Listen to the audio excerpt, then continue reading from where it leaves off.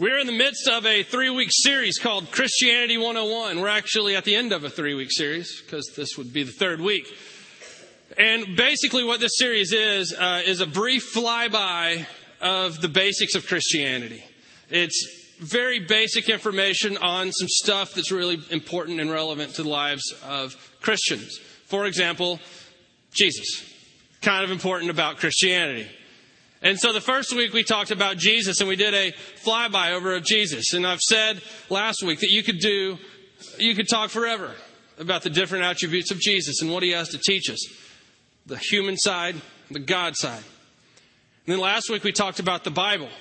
And we did a very brief snippet of the Bible. And really we talked more about a personal use of the Bible and how it involves your life. And there was always, I don't know if you remember this, but when I was growing up in class, when I was a kid, there was always that one kid in class that ruined everything for everyone.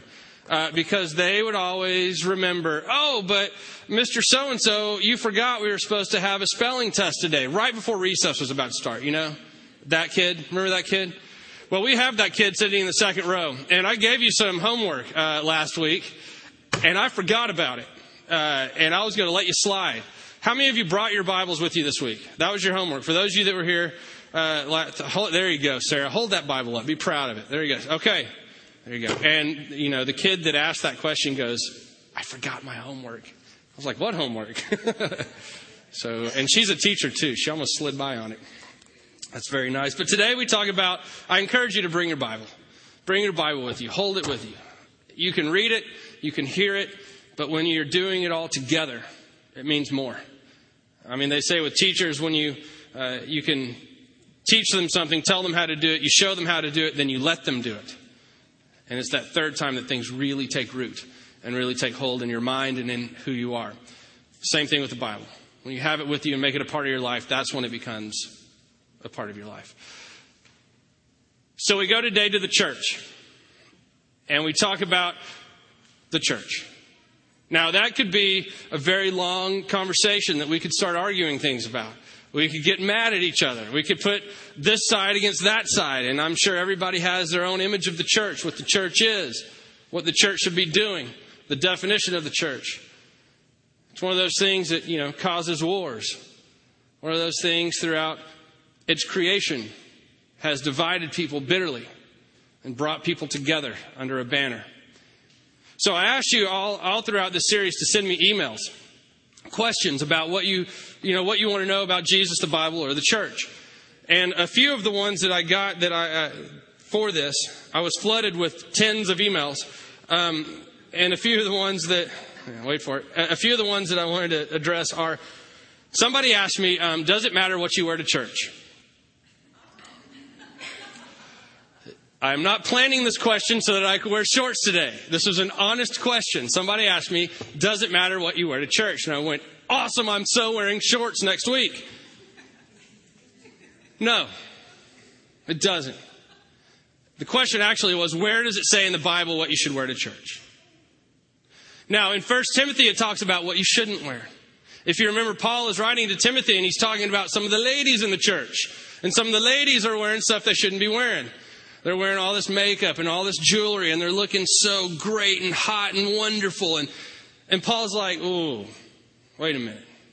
You're more concerned with how you look than what you're doing for God. See, here's the problem when it comes to dressing for church.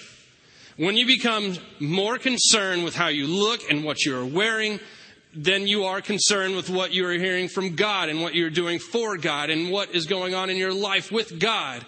Then it becomes a problem. Paul's words are something like, make yourself attractive by the good things you do, not by what you wear. So yeah, I wear shorts from time to time when I preach. My shirt tail is not tucked in. You'll notice that my shirt is crisply ironed, though. It's a Brooks Brothers non-iron. You never have to iron it. They're awesome. You can get them at the outlet mall in San Marcos. This sermon brought to you by Brooks Brothers. But quite honestly, I got looks as I walked around the building this morning. People looking at what I was wearing.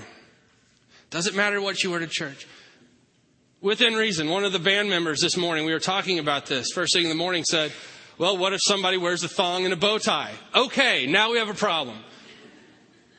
If you take it to the extreme and if you're so distracting to someone as to pull them away from God or what God is doing in their lives, then an issue arises. So, clothes. What does God want from the church? We're going to talk about that a little bit later. How do you justify the nice cars in the church parking lot with all the poor people in our city? Kind of a deep, burning question. I wrote back, you're obviously not talking about my car. I have a wonderful car. My car is Darth Vader, is what I call my car. It's a big black truck. So, here's the deal with that. There's nowhere in the Bible that says you can't make money. There's nowhere in the Bible that says you can't have stuff. Again, with the clothes, it comes into question when your life's focus is about the money and the stuff and not God, that the problem arises. You might remember the rich man the rich young man when he comes to God and he says, God, what must I do? Jesus, what must I do to follow you? He says, give away everything you have and follow me. And he's like, whoa, never mind. Because he put his money and his possessions to more importance than he did himself, than he did Jesus Christ and his life with God. So there's that. Then another question was about Calvinism and Arminianism. And I will say the guy that wrote this, who gave me a hard time about it, isn't even here today. He wasn't at 9:30 and he's not here now. So we'll have to write him back and say, I answered the question and now you'll have to go on suffering. Basically what he was asking a question about predestination. He said, what does the church believe about predestination? Predestination, for those of you that don't know, is the belief that God has chosen already who is in and who is out. He has voted people off the island already. You're saved or you're not. God already has decided for you. The difference in the two beliefs is that one says that God's already decided for you. The other is that you have your option. That God's done everything. You just got to choose. Our church believes in this side. God's done everything. Now it's up to you. It's up to you whether you believe or not. So there's that real briefly. And that, of course, is a much deeper question that causes arguments between denominations and probably family members and all that stuff. So there's the questions that I got. Now, I don't want to go back and go through the history of the Methodist Church or anything like that because it bores me probably more than it would bore you. I want to talk about what the church is. What is the church? If you open your Bibles, those of you that get a gold star for the day and brought them, open it up to Ephesians chapter 4. Paul's talking about the church here. He's talking about the universal church because there's different degrees of churchness, if you will. There's like the universal church where it's all believers in Jesus Christ make up the church. And then there's your local church. We're part of it right here. And then, there's different degrees inside the local church and, big celebrations and then worship and then small groups and things like that. But Paul right here is most specifically talking about the universal church across the board. What does it mean to be a church? He says, therefore, I, a prisoner for serving the Lord, beg you to lead a life worthy of your calling, for you have been called by God. A church is a group of people that have been called by God to serve Him. A church is a group of people that have been called by God to join together to bring glory to His name. Plain and simple. And that's what he's pointing out right there. You've been called by God to be the church. Now you need to live your life in a way, a certain way. And he goes into it. Verse 2. Starting at verse 2. He says, basically, you need to live your life in a way that brings glory to God by being called together in unity. Here are his words. Be humble and gentle. Be patient with each other, making allowance for each other's faults because of your love. Always keep yourselves united in the Holy Spirit and bind yourselves together with peace. We are all one body. We have the same Spirit, and we have been called to the same glorious future. There is only one Lord, one faith, one baptism, and there is only one God and Father who is over us all and in us all and living through us all. The first part of being a church is being together. Being together under one God. Being united under one God, one Father. Acknowledging the one baptism, the one death, the one resurrection. But man, we have a hard time doing that. We have a hard time doing that, don't we? I mean, for the life of the church, there have been bitter arguments, bloodshed over being together. One God, one death, one resurrection. What are the first words he starts out with there? Be humble and gentle. When you're together under one God, you're being humble and gentle. You're at peace, he says, with one another. Man, that's hard for us to do, apparently. The conversations between denominations can get ugly at times. And yet we're under one God. One Christ. St. Augustine said, there's essentials and there's non-essentials. The essentials, the things that matter the most, that you cannot waver on. Jesus Christ lived here on earth. Jesus Christ died for our sins. He rose again from the dead so that we might have eternal life. Essential. Women preaching, teaching in church, non-essential. But how many times have we gone to bat, stepped up to plate and said, oh yeah, women should be in preaching positions. And then somebody from the Southern Baptist realm, no, they should not. It says so in the Bible. Oh yeah, well it says so in the Bible that they should.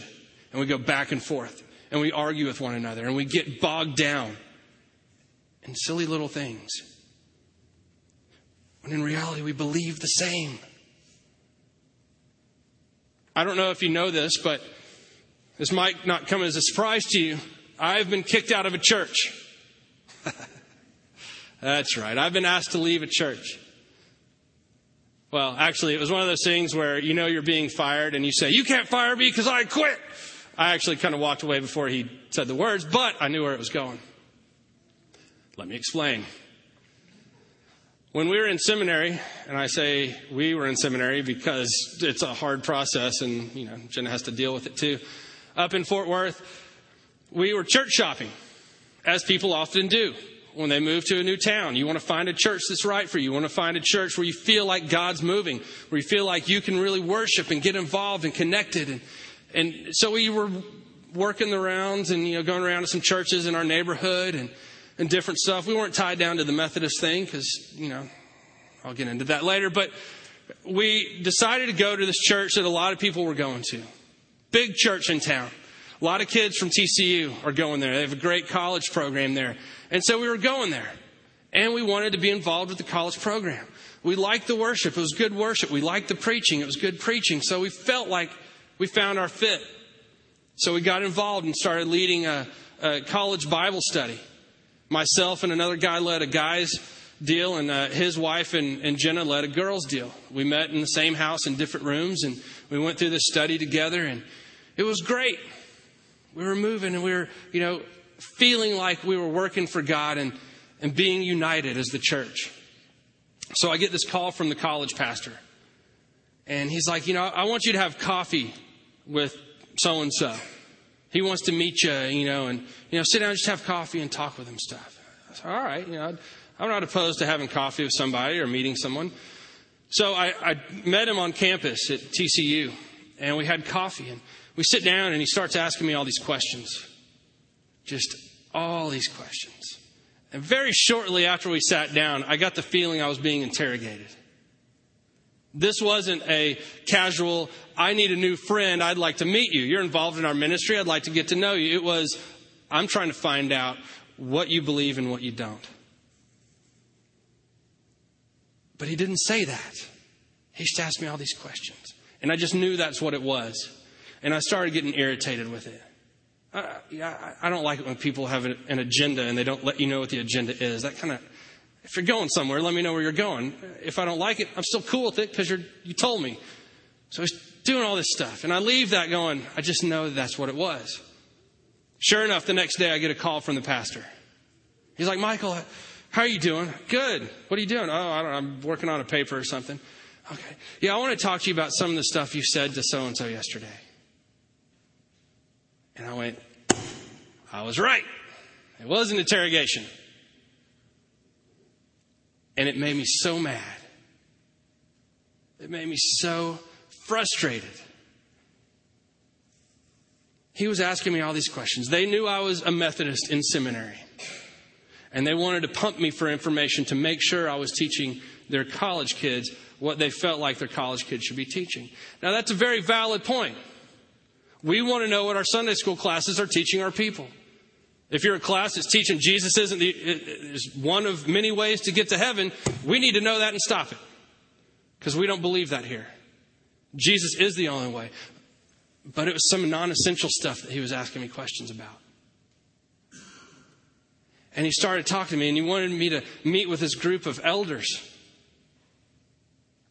Again, have coffee with this group of elders. He wanted me to sit down and be grilled by this group of elders to make sure I was teaching what I was supposed to be teaching. Here's the thing. I'll tell you what it was. It was about predestination. And I didn't agree with the church's teaching on predestination. However, not once had it ever come up in our group. And I told him, I said, you know what? If it ever did come up in our group, I would teach them what the church teaches. If they ask me my opinion, I will tell them that. The thing that made me so mad about it, because I understood kind of where he was coming from, is he didn't come right out and tell me, Michael, I have a question about predestination with you. Can I meet with you and talk with you about it? He sent some guy to backwards do it. And I told him, I said, because he had just graduated from seminary and I was just about to. It's like, we're peers. Come to me and talk to me about this. Don't you believe in Jesus Christ? Yeah, me too. For me, all of the other stuff is a load. It's about knowing Jesus Christ, living with Jesus Christ, having a personal relationship with him, knowing that he died for you and rose again for you. That's the most important thing. All the other stuff gets in the way. We get turned off. And I finally told him, I said, you know what? This is a great time for me and Jenna to find a new church. So I can't believe you handled it this way. And I hope I never have ministry like this. And I hung up on him. Of course, that was not the most Christian thing to do. Jenna's giving me a glare right now. You shouldn't have done that. It's like 6 years ago, but I still remember his name, and I remember the car that he drove. And every time we see one, we point it out to each other. It's about being united under one God, under one death and one resurrection, of having one baptism. But that's so hard for us at times. It's so hard for us to be united. We're all going to the same place. We're all trying to search and find Jesus Christ. And yet we fight amongst ourselves. We do it here in the church as well. I don't know if you know this, but there are people down the hall that don't necessarily appreciate what we do in this room. That get upset with some of the things we do. I get glares when I walk around campus like this on a Sunday morning. It's about Jesus. We do it back to them. There's an incredible organ in there. 10 people in the world maybe could play it the way it needs to be played. Amazing organ in there. Who listens to organ music anymore? Do you actually have a personal knowledge of Jesus Christ, or are y'all just going through the motions down there? It's back and forth, back and forth. God works in everyone differently. God moves in everybody's heart differently. For some people, they would come in here and not feel God moving at all. But God moves in this room. For some of us, we go down there and we fall asleep. But for some people, God is truly touching and moving and shaping their lives. It's being united. You're doing your thing, we're doing our thing, but we are focused on the cross. That's what Paul's pointing out. And yet we get so argumentative amongst each other. We focus on the silly things when we should be united as a church. Doesn't matter if you're Episcopalian, Baptist, Methodist, Presbyterian, if you worship in the sanctuary, if you worship in a contemporary service, wherever you worship, if you're worshiping Jesus Christ as your Lord and Savior, that should be it. If you're focused on that, moving towards that, be united, Paul cries out. he goes on, he says, you have to come together in unity. And then you have to come together to serve. Verse 7, however, he has given each one of us a special gift according to the generosity of Christ. That is why the scriptures say, when he ascended to the heights, he led a crowd of captives and gave gifts to his people. Notice that it says he ascended. This means that Christ first came down to the lowly world in which we live. The same one who came down is the one who ascended higher than all the heavens, so that his rule might fill the entire universe. He is the one, verse 11, who gave these gifts to the church, the apostles, the prophets, the evangelists, and the pastors and teachers. Their responsibility is to equip God's people to do his work and build up the church, the body of Christ. Let me stop there. When we are united as one under Christ, that doesn't mean we're not separate. God has given each of us gifts, and he's given each of us different gifts. Different, wonderful, amazing gifts. He's called some of us to be some things and some of us to be others. But he's saying right here, it takes all of us. It takes all of us. He's called the pastors and the prophets and the apostles and the evangelists and the teachers to equip the people of God to do his work. Here's my job. My job is to equip you to do the work of God. My job is to equip you, it says, to do God's work. And then he says, and build up the church, the body of Christ. Verse 13, until we come to such unity in our faith and knowledge of God's Son, that we will be mature and full grown in the Lord, measuring up to the full stature of Christ. See, my job isn't to go around door to door in the neighborhoods and the community around this area, knock on the door, go, hi, my name is Michael Crocker, I'm a pastor. Do you know Jesus Christ? No, then you need to come to church on Sunday and I'll introduce you. My job is not to ensure that every person around this community is saved. My job is not to ensure that all of you are saved. That's the church's job. My job is to lead you in a way that you are caught on fire by the Holy Spirit and that you go out. And as Christ says, baptize the nations. If you think it's just the pastor's job to save the world, there's no way we could do it. It is the church's job to save the world. It is for each one of us. Me as a Christian, my job is to go into the world and save it. Yes. But me as a pastor, I am to give you the wisdom and I'm to lead you and to teach you and to get you into a place where you are ready to go into the world and serve.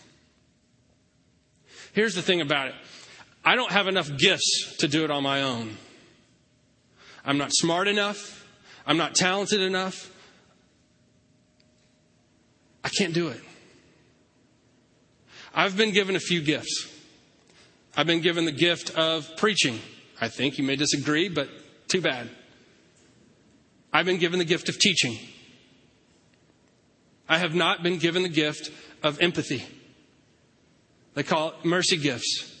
I got a little of it, but not much. I've said this before, and another pastor was in here, and she said, you shouldn't tell that because people will be scared to come to you. Come to me if you have a problem. I'm okay handling it and listening to you and talking with you and guiding you in your walk with Christ. But here's the thing. When I go into hospitals for visitations, it weirds me out. It takes everything I have, and I walk out of there exhausted. I'm a germ freak for one, so walking into a hospital, not my favorite place to be. Walking into a room where somebody's really sick, second, not favorite place to be. But we have a pastor on staff here who's amazing at it. She loves to do it, Dinah. She loves to do it. She loves to sit and listen. I have ADHD. I can't sit and listen for that long without wondering what's going on in the next room. What was that noise I just heard? Code blue, what does that mean? I want to go see what's going on. I'm sorry, what were you saying? We had T-shirts in here printed a few years ago, and on the back, it says New Heights on the front, on the back it says, there's no such thing as a grit. You might have seen those shirts, you might have one. And it has a verse from Corinthians that talks about the body of Christ. And almost every time I wear it, I get a comment about it. What do you mean there's no such thing as a grit? And then I'll have to go through the whole story, which is the purpose of the shirt.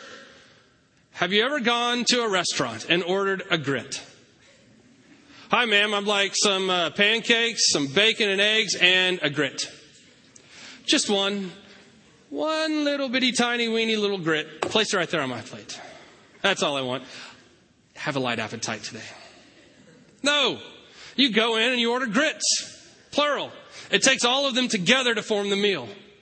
That's the body of Christ. It doesn't take me to be the body of Christ. It takes us all put together to form the grits. It takes us all together to form the body of Christ. If it were left to Daryl and myself, this Sunday morning service would be nuts. We meet every week to talk about what we do in here. And we forecast out. And Daryl and I have this tendency to come up with ideas that are impossible. For the back to school luau, I wanted to build a volcano right over here. Right here. A volcano. If Peter Brady could do it, by golly, so could we. A volcano that would be huge. And Daryl's like, yeah, we can get some dry ice and put it on a thing in the back and it'll smoke the entire time. And we got all these ideas. Krista Sabato, our facilities manager, is going, no. But we have all these crazy, wonderful, insane ideas. Thankfully, we have Stacy in there, who's a little more realistic in her gifts, a little more administratively minded, and goes, we have a week until the back to school luau. There's no way we can do that. There's no place to put it. What do we do after it? And she keeps us on track. It takes the creativity of Daryl and myself, and it takes Stacy to rein it in and to focus us and to drive us forward to what we're working towards. That's just a small example. It takes all of us together as we come together under Christ to move forward and to serve Him, to bring glory to Him. There's no such thing as a grit, it says. He goes on in verse 14. Then, as we come together under Christ, under one God, as we begin to use our gifts together as a church, then we will no longer be like children, forever changing our minds about what we believe because someone has told us something different, or because someone has cleverly lied to us and made the lie sound like the truth. Instead, we will hold to the truth in love, becoming more and more in every way like Christ, who is the head of His body, the church. Under His direction, the whole body is fitted together perfectly. As each part does its own special work, it helps the other parts grow so that the whole body is healthy and growing and full of love. See, that's what the church does. It comes together to change the world. It comes together to get each of us to move every day to be more and more like Jesus Christ. And as we do that, the world is going to be awesome. The world is going to change. Your community is going to change. You're not going to recognize it. You don't believe me? Look at my life. I'm just one small part of the world. But when I found Jesus and when I began to follow Him, my life changed incredibly. You cannot look at how I lived my life in college, and I've talked about it here before, as a lost person searching for whatever it is through drugs, through alcohol, through anything I could get my hands on. My life was in a tailspin, crashing until I found God in Jesus Christ. There are so many people in our world, in our society, in this very room like that today, that need the church, that need us to come together under Christ, to use our gifts. Maybe you have a gift of just a servant where you just want to do something. We have a gentleman that sits on this side of the room that every day, every Sunday after church, he comes up here and he puts stuff up. Bet you don't know his name. Bet you've never even recognized him. Bet you've never even noticed him. But every Sunday, he is here putting stuff up. It takes all of us together to do something. It takes all of us together to be the church, to be the body of Christ. All of us. So the question I'll ask you is, where are you serving?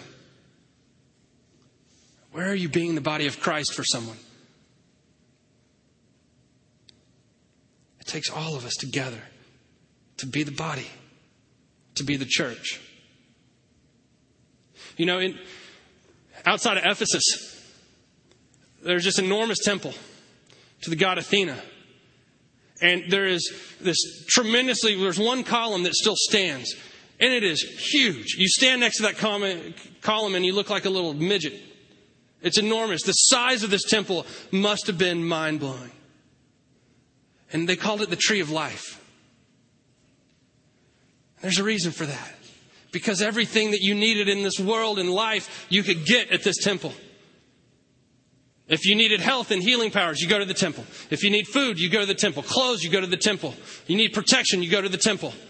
If you need to store your money, you go to the temple. Everything revolved around this temple. It was the Tree of Life. Christ came to knock those suckers down, to destroy them, and to show you the true temple, to show you the true Tree of Life.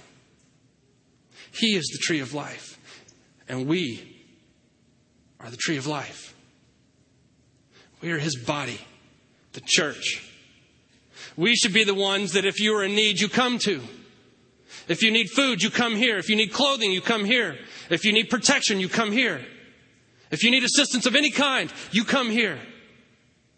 Because that's what we do. That's who we are. We might not help you right away, but we will help you. We will find the help. We will be with you as you go through this struggle. And I'm not saying we, the staff members of the church. I'm saying the church. Every one of us that is a believer in Jesus Christ, that has come together under one God, one baptism, one death and resurrection. We are the church. We should be reaching out to our society, to our world, and saying, how can I help you? You are down right now. Let me lift you up. Here's the funny thing about that. Even here, it's not always easy. It doesn't always happen. My wife, a few months ago, was having a bad day, a bad morning. And we are going through all this stuff with Grace, and everything's mounting up and piling up and building up. And we're in the midst of hearing all this bad news. And she comes to church, and somebody says, "Good morning, how you doing?" She just broke down crying. And then she stopped herself and said, "Oh, I got to get it together. I'm at church." And later she thought about that. And we've talked about this many times since. She said, if there's one place that I should be able to let it all go and to tell people that my life is a wreck right now, is in this room, is in this church, is right here. If you cannot come here and be yourself, then we are failing as a church. Do you ever come here on a Sunday morning and things are going bad for you, but you make sure you look the right way, you're dressed the appropriate way, you act a certain way, you're a different person on Sunday morning than you are the rest of the week? Why? I want to know what's going on in your life, and I want to help if I can. I want to be there for you. That's what we should be doing. You should be able to wake up in the morning and not dread coming to church because you have to put on a happy face. You should be able to wake up in the morning and say, I am so glad I get to go to church today because there are people there that will support me. If anything, they'll just listen or put their arm around me. How many of you, when Sunday rolls around, are pumped and excited about church? Saturday night, you're like, whoo, I can't sleep because it's church in the morning. How many of you are like that? How come? How many of you wake up Sunday morning like, all right, it's 10:30. I guess I can get ready and go to church.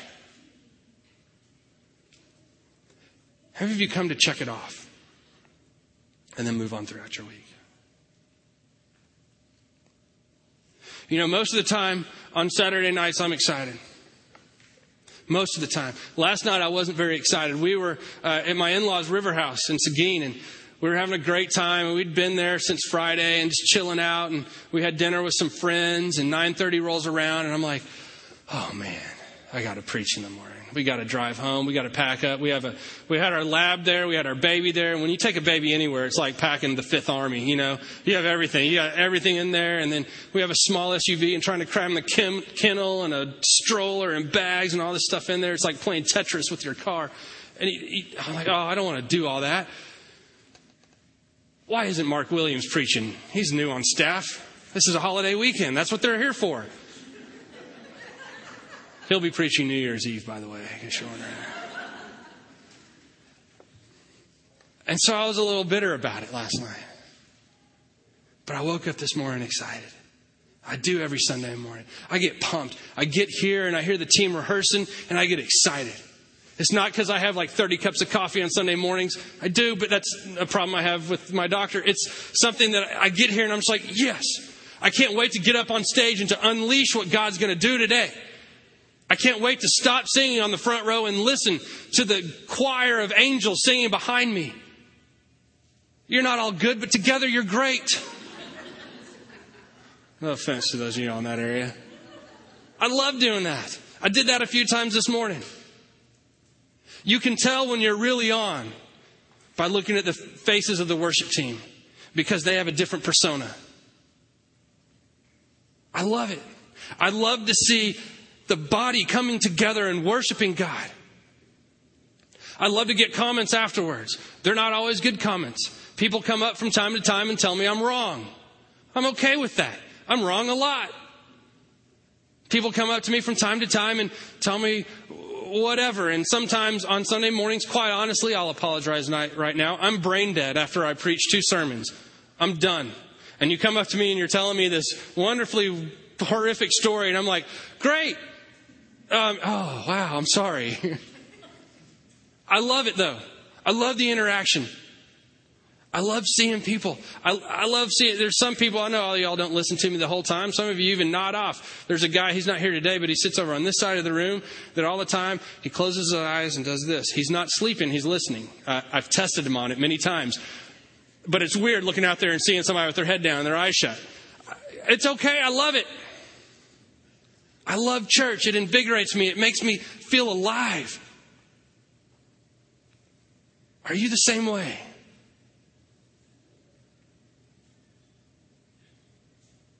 When we become one, when we become the body of Christ, when we believe in that one death, one resurrection, one Jesus Christ that we're moving towards, when you're using your gift, when you are using your gift and being involved in the body of Christ, you'll be amazed at what happens on Sunday mornings.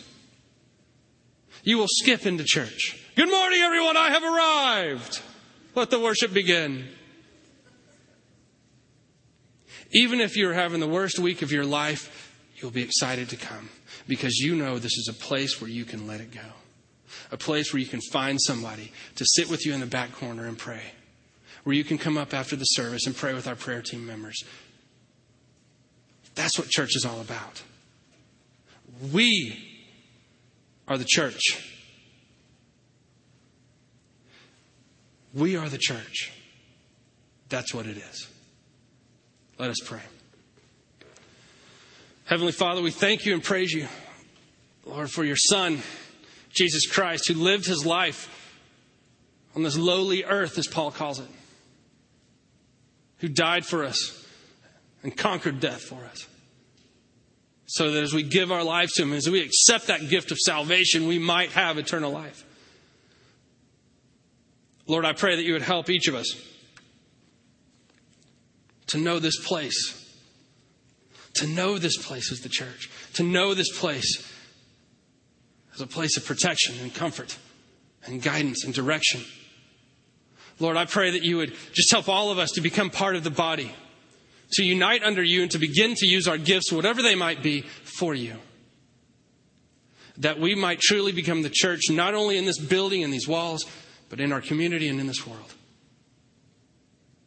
And as we begin to do that, Lord, help us to just open our eyes that we might see the changes that we are bringing, that you are bringing through us.